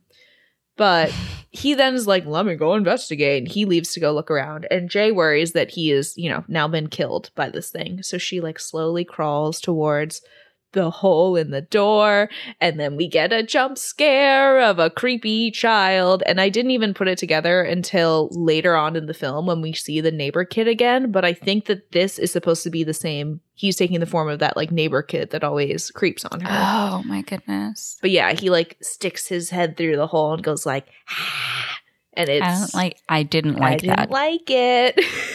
But, so he starts crawling through the hole. Jay runs out, like opens the actual like garage door and escapes out the back, and it starts following her again, this time in the form of Annie, the previous victim from the first scene of the movie. So Jay runs to Greg's car. She starts driving away, leaving everybody stranded as it in the form of Annie is pursuing her. She's obviously very freaked out and panicked, and in this state, she ends up like hitting a mailbox and crashing into a cornfield. After this car accident, Jay wakes up in the hospital, and she has a small head wound and a She has a small head wound and a fractured wrist. Her mom, Kelly, Yara, Paul, and Greg are all asleep in the chairs next to her. And I was like, honestly, she does have a pretty good support system. Like, yeah, they're all like, we're going to drop everything that we have to do to follow you around for these like several weeks. Like, yeah, we got your back. So after she wakes up, she hears some footsteps and looks to her right at the hallway. The footsteps get closer and closer, and Jay starts to panic and tear up, but the nurse keeps walking down the hallway to another room.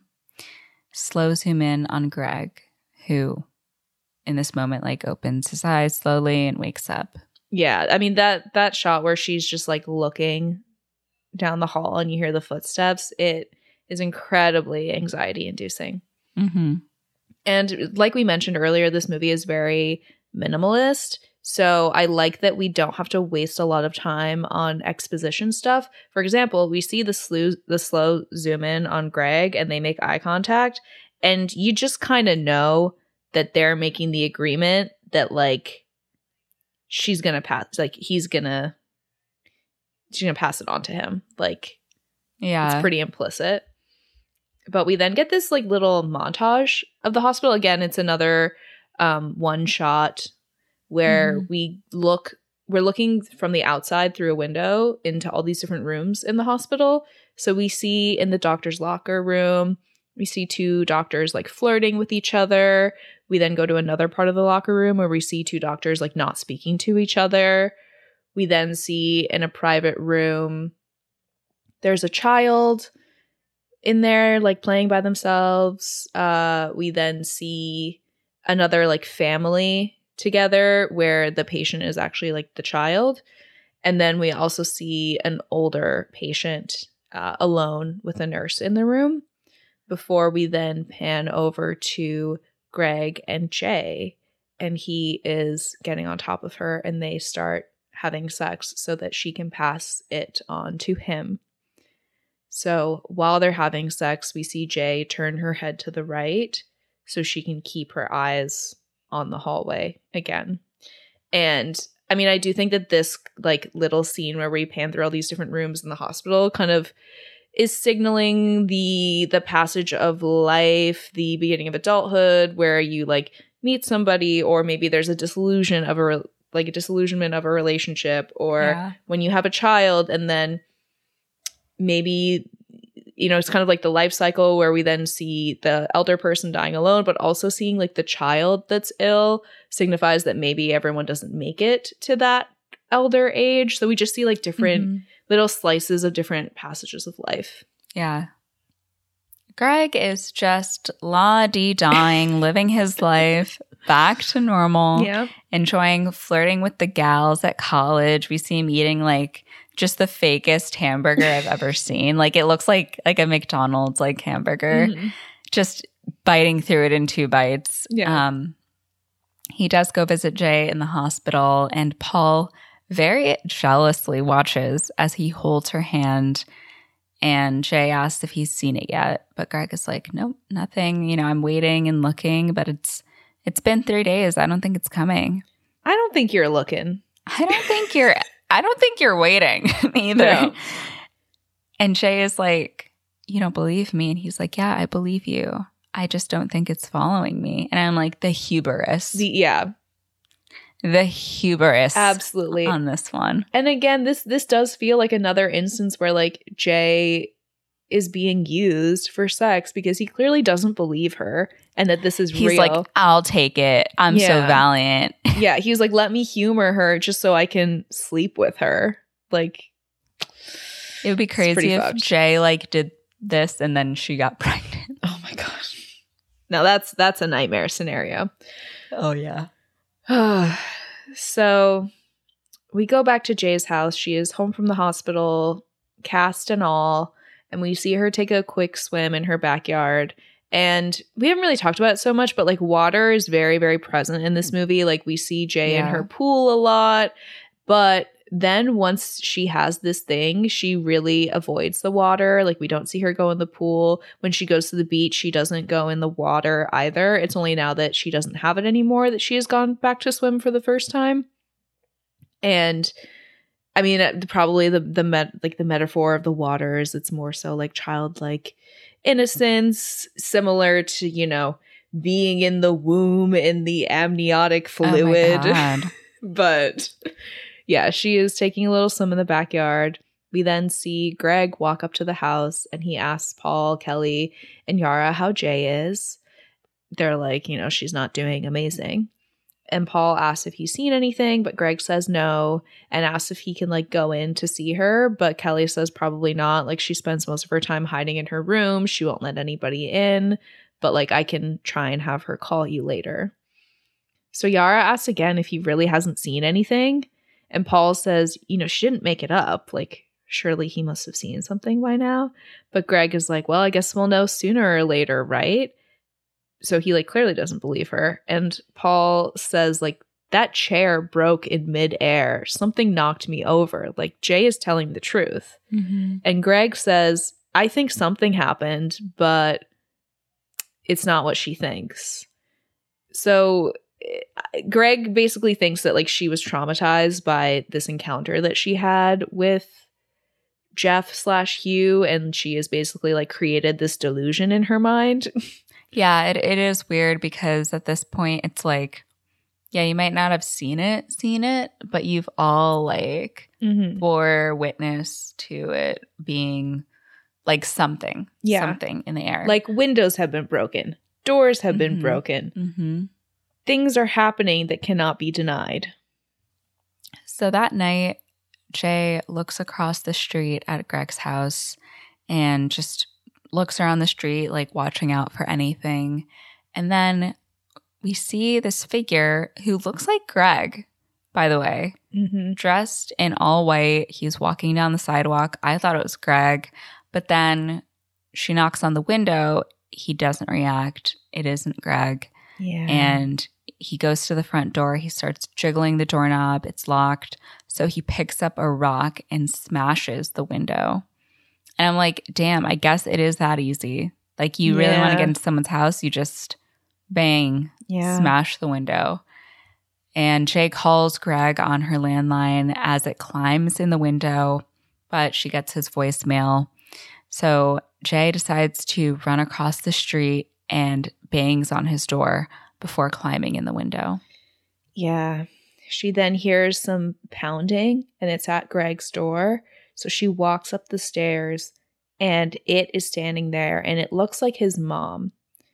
And it stops knocking for a moment to look at Jay before turning back and like going back to the knocking. And I was like, oh, that's so creepy, because it obviously recognizes that this is somebody that it has followed before. Mm-hmm. So Jay yells, Greg, don't open the door. But he opens the door and he's just like, what the fuck, Mom? And we then see like the front silhouette of it. And it is, you know, dressed as his mom, but in an open robe. So like her breasts are exposed and she jumps on him. So Jay goes over to the door and she sees it's like basically dry humping Greg's dead body. And at the points of contact, we can see it almost looks like an acid burn or something, that when it touches you, like that's how it kills you through touching it, which makes sense why he was like, don't let it touch you. So now that Greg is dead, it has passed back to Jay. So she runs downstairs, gets in her car, and we see in the background it is back in the form of Greg wearing all white, and it's following her once again. So Jay just drives all night long. We see these like, not really time lapse shots, but we just see like different shots of her, and she basically cries the entire time she's driving. Mm-hmm. Yeah, and she ends up in the woods and sits on top of her car on the side of the road and ends up laying down on the hood and just like passing out eventually. Then in the morning, she wakes up and walks through the woods to the beach.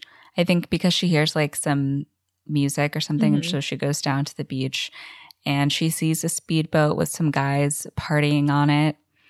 And she just decides to take off her t-shirt and her leggings and like walks into the water. And the next thing we see is Jay like soaking wet. She clearly went for a swim.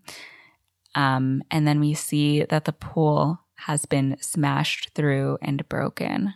Yeah, this scene was interesting to me. Like you mentioned earlier, it does feel very dreamlike and almost like, did this actually happen? And I had kind of wondered, because I forgot about this scene, that I was like, oh, did she like go in the water and join those guys on their boat and like have sex with one of them to pass it on?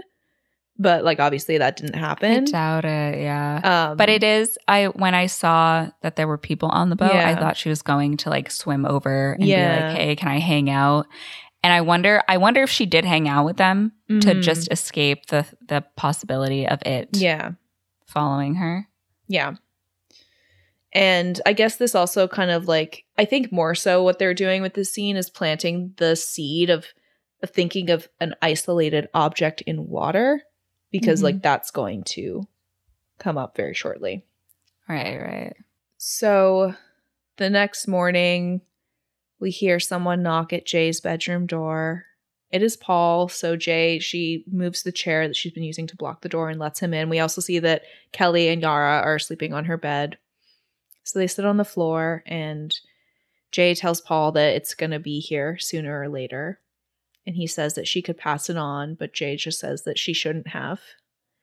And Paul offers himself up. He's like, what about me? What about me, Jay? I'll take it off your hands. Me. But Jay says no. And Paul's like, well, I liked you too. Like, why'd you pick Greg? Me. I'm like, it's giving incel. Stop typing. Yeah. Why do you want to have sex with her so bad that you're willing, and he knows it's real because he got hurt. Absolutely, yeah. He's willing to die for it. I'm like, that is teenage thinking at its finest. Absolutely. I mean, I think that he thinks he's in love with her, but it's definitely like, not to minimize the feelings of teenagers, but I do think it's the thing where he is so consumed by his lust and how hot he thinks she is and the pedestal that he's put her on, that he thinks he's in love with her, but he's most likely not actually, which we'll circle back to a little bit later. But Jay says the reason that she picked Greg is that she thought he'd be okay. You know, he wasn't scared. And they also slept together in high school, so it wasn't a big deal. So this is likely why there was some sort of animosity between the two of them. Maybe they hooked up in high school, things went south, it didn't work out, what have you. So Paul then reaches over and holds Jay's fingers that are peeking out of her cast. And he then boldly leans in to kiss her. And he almost makes it all the way there before Jay turns her head to the side. Yeah. He says he wants to help, and she asks, do you? And I'm like, yeah. Do you, Paul? Do you really want to help, or do you want to help yourself? Good question. Mm-hmm. So Jay then goes over to the window. She looks across the street to see the boarded up window of Greg's house. And then Paul looks over at Jay's mirror and sees like a Polaroid stuck to it of her swimming in the pool. And he asks Jay if she trusts him and if she remembers where they were the first time they kissed. Yes. So they go to the car and load it up, and they get in the car to go to the local pool. As they're driving away, Jay looks up and she sees it. It's a naked man standing on the roof of the house. It's here. Scary. Yeah. I don't know if this is... I didn't get a close enough look, obviously, because it's quite a far away shot. But I think this is supposed to be her grandfather, because we see all these family portraits earlier, again, in a circle. And the one in the middle is like a smiley, cute little baby Jay with her grandparents. And I'm pretty sure that it is taking the form of her grandfather in this moment. I think so. I think that makes sense. So they end up, getting to the area where the pool is, and it's a rougher looking neighborhood. Houses are boarded up and abandoned. You don't have the same suburban tree-lined streets that you have where Jay and Kelly live. And Yara tells the story about how when she was a little girl, her parents told her she wasn't allowed to go south of 8 Mile, and says, I didn't even understand what that meant. It wasn't until I got a little older that I realized that this was where the city started and the suburbs ended. I started thinking how weird and shitty that was. I had to ask permission to go to the state fair with my best friend and her parents just because it was a few blocks past the border. And Jay tells her that her parents said the same thing to her. And I did think that was also an interesting piece to dwell on, because we don't really talk about where they are. We don't talk about the suburbs specifically. So I just thought that the fact that they mentioned it means they wanted to draw attention to the dichotomy of her experience with it versus Jeff being in this abandoned house, which I assume was probably also in the city. Yeah. And I just, I don't know what to really make of it, other than it was an interesting dichotomy to have this suburban setting and then this more rundown city setting. Yeah, I think it's a crossing of the threshold again from childhood to adulthood, leaving the safety net of the suburb, which again is always going to be more associated with family life, with childhood. And then a lot of people, when they, move out, will move to the city. And again, I think it mirrors that whole idea of having your dreams for your future, the illusion that you've created for what your future might look like, shattered a bit when you're hit with the reality of it. So they finally arrive at the pool. They actually have to climb over a fence and break into this building to get there. And Paul asks Jay how long she thinks it'll be. And she's just kind of dancing her fingers in the pool water and says, probably hours. So as the time passes, we see them open up all their suitcases. It's full of different electrical appliances and extension cords. Yeah. Again, we see things from all different eras of technology. And they start plugging absolutely everything that they can into the outlets and lining them up around the pool. So eventually Jay gets into her swimsuit, really cute swimsuit, by the way, and goes into the pool. They just wait for it to show up. We see some really cool underwater shots of Jay, submerging herself, kind of, taking comfort in the water, which is of course associated with safety for her one last time before shit really starts going crazy. So Jay keeps her eyes on the door, and we see a shot of, the camera just going down the hallway. It's obviously like a POV shot of it walking down the hallway. We go back to Jay, and this is like a super, super wide shot. A lot of this whole scene happens in a really wide shot, so we can see everybody on screen at once. And Jay says, "It just walked in," and, points to where it is.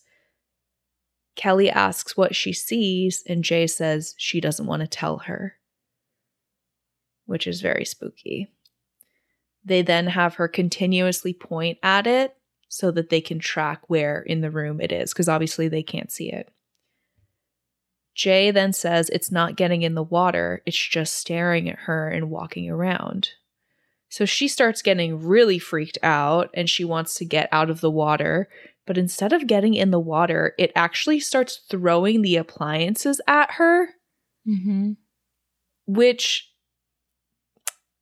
I don't know if it's just because, like, the lore of this monster is so ill-defined.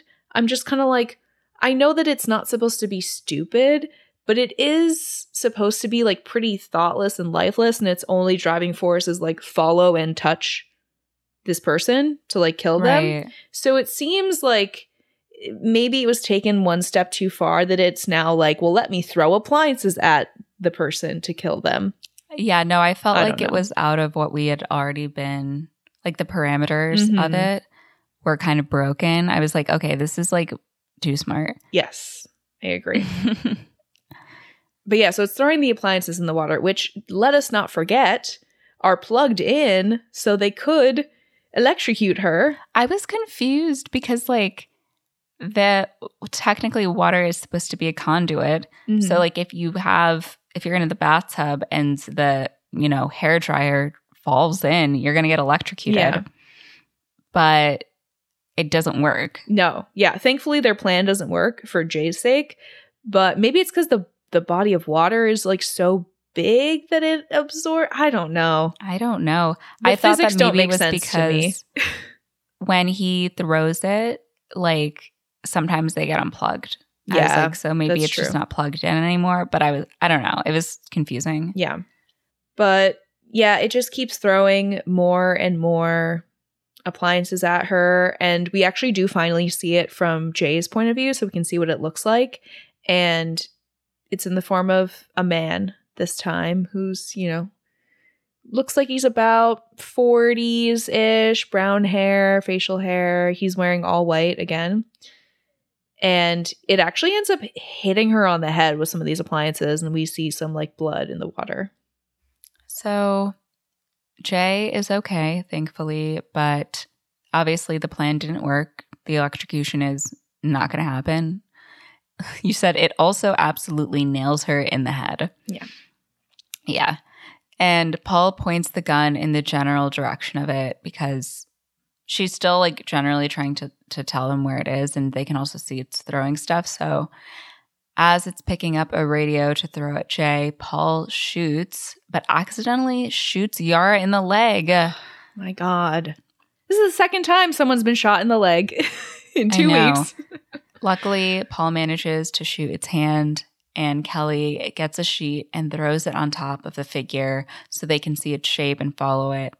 And that was really smart, I gotta say. Yeah. Yeah.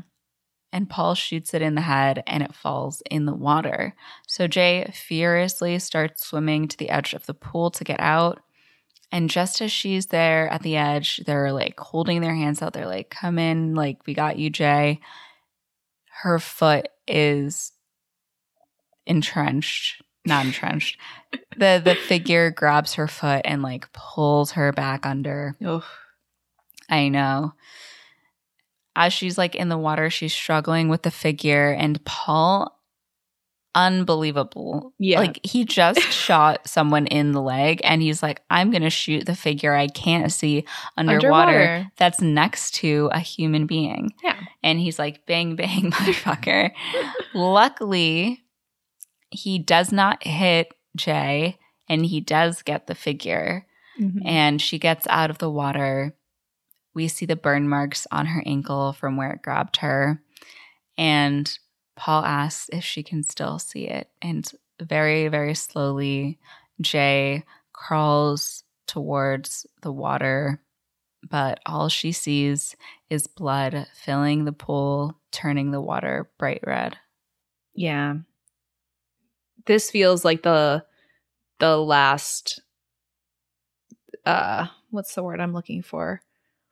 Not like the last straw, but kind of like the final sign that her childhood and her sense of innocence is behind her, that the water, a place where she sought comfort, is now fully red, filled with blood, and kind of forever tainted.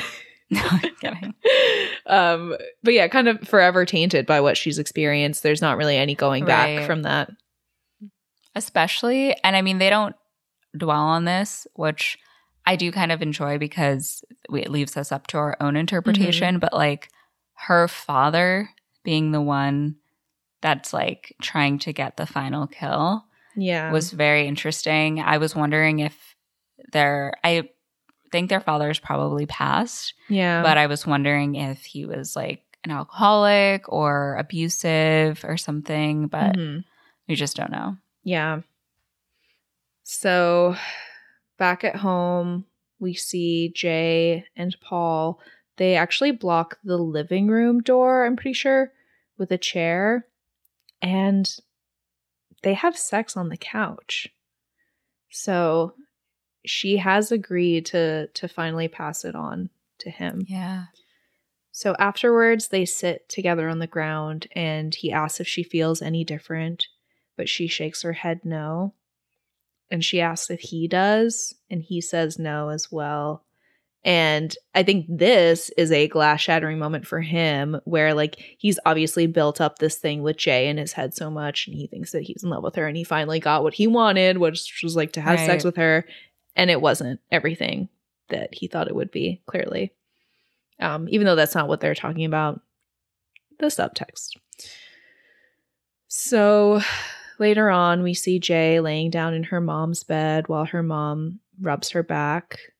And this does like feel pretty out of place because we have not set up a loving relationship with the mother at all, which then in turn makes you really cement viewing Jay as a full adult, because it feels weird to see like her being comforted in this way that, you know, mothers usually will like comfort their children, because like Jay is firmly not a child anymore.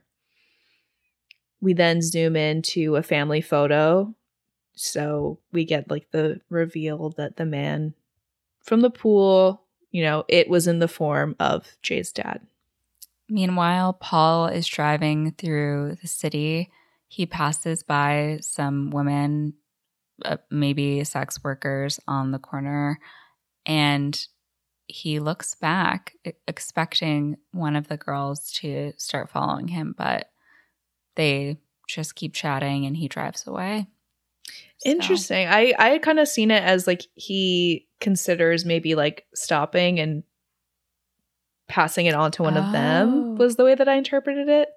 That makes sense too. I literally wasn't like, because I thought that he'd slowed down. I was like, wait, is he gonna, like, does he do this? Right. But I just totally forgot that he has it now. Yeah. So that makes sense. Meanwhile, in the hospital, Yara reads to Jay from her shell reader. Oh, yeah, because let us not forget, Yara was shot in the leg, so she's in the hospital. Yeah, she is being tended to. Yeah.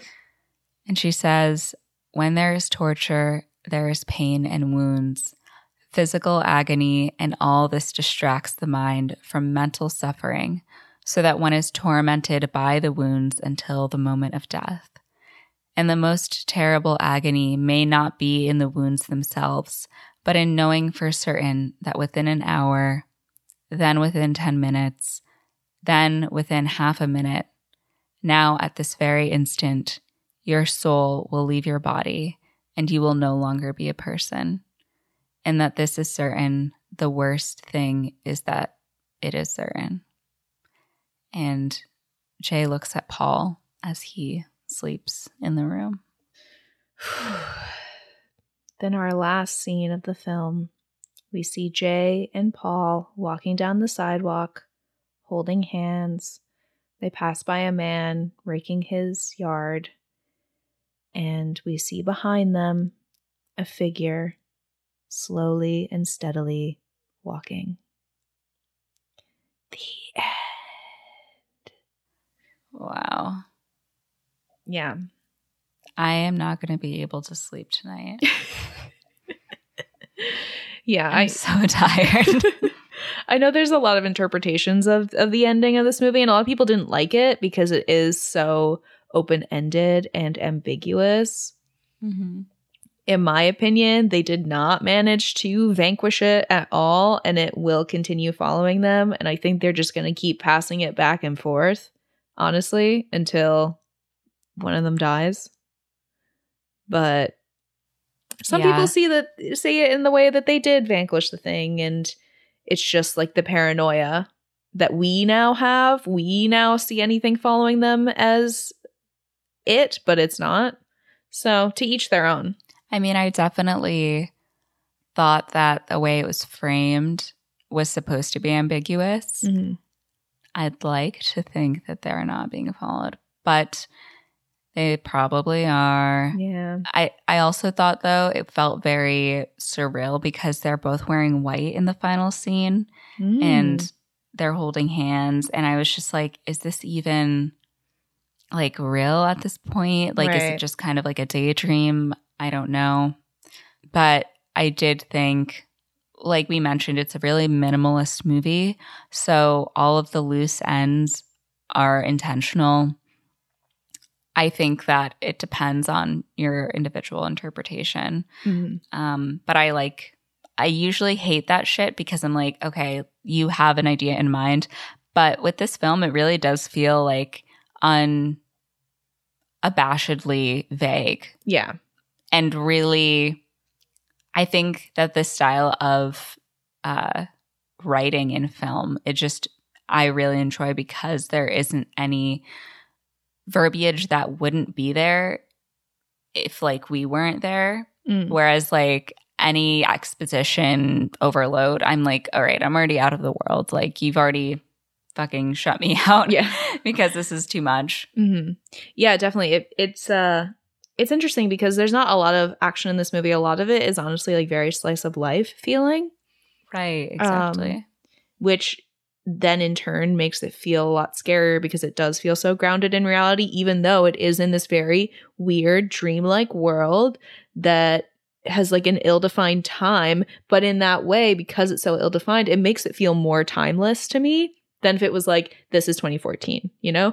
Because things of 2014 are so incredibly recognizable that just, you know, hearkening to all these different time periods and decades, it really works in a way that I wasn't really expecting it to. But yeah, ultimately, I think that it has some really interesting commentary on just like the way that we transition into adulthood and kind of that all-encompassing dread of your life maybe not turning out the way that you envisioned and having to embrace these scary, dark, twisted realities of like being an adult in this world and how there isn't really an escape from it. Okay, that's awful. Don't say that. But yeah, definitely the coming of age and I think that them staying in town after high school graduation really played a part in it because it's like every time she comes back home, like she's coming back to her childhood home, right? It's not like if she was living in an apartment or something and then we'd already have that separation between the family and her as like an individual. And yeah, having her sister there the entire time and all of these memories of her past, like her grandfather and her father. I think that they just weaved through a lot of moments, I think ultimately of like trauma or just memories of not so great stuff with her kind of like having to face it and like it all coming to a head, really. Because I think in a different movie, it could be like, oh, the final like big bad scene, her dad is back, and like she's like, she tells Kelly like, I don't want to say what the figure is, and it could have been like after this scene, oh, Kelly, I saw Dad, and Kelly goes like, I'm so sorry, like you were always protecting me from him, or like something like that. But she manages to like kill this figure in her life, and that definitely is like reflective of her experiences and her coming of age. Yeah, it's interesting. Like, it's such an interesting premise because it does, like you said, sound like so blah. But I think that the way that they executed it was really great. And also one thing we didn't even really talk about, because it's harder to talk about it in this context, but like the music is so good, and I feel like it serves the storytelling so well. It's very like 80s synth inspired. We don't really hear any songs with lyrics at all, I don't think. And it kind of reminds me of like Philip Glass. It's like that kind of style in some ways. But yeah, the soundtrack was really good. And I just feel like all of these different elements of the storytelling, the visual storytelling, the score, and the camera work all like work together to create this deliciously unsettling cocktail. Yeah, I really enjoyed it. Yeah, me too. Oh, I really like the movie too. The only thing I have to take points off for is once we started talking about Halloween, I was like, oh my God, too many similarities. You lose points for lack of originality. Fair enough. Although I will say horror is such a referential genre that it doesn't like, you know, take me out of it. But definitely since we watched Halloween so recently, it's very easy to like pick out all those specific moments. But with that being said, what's your rating for It Follows? Honestly, I'd give it an 8. Yeah, I'd give it, even though I think it's a really good movie and I really like it, it doesn't like really scratch the specific type of horror movie that I really enjoy. So I want to give it like a 7.75, but it is really good. It's just not necessarily like the one that I gravitate towards the most. I mean, I can't say I'll watch it again soon because I'm literally like terrified. Yeah. But it is, I think, a really well-made movie. And for me, because I like this style of a minimalist film, I was especially keen on it. Yeah. I'm glad you enjoyed it. Yeah, no, I really did. I was honestly surprised. Like, I just didn't know what to expect because I never seen it before, and it was way better than I thought it was going to be. Yeah, it definitely has like a huge amount of acclaim and like a big following in the horror community. So if you're interested, if you haven't seen it, definitely check out It Follows. It's a good one. And yeah, we hope that you enjoyed this third installment of Spooktober. I can't believe we only have one left. That's crazy. Oh my gosh. It's a big one, though. It's good. I know. And I don't even have my Halloween costume yet. That means I need to get the fuck on it right now because Halloween is coming. It's coming. Spooky.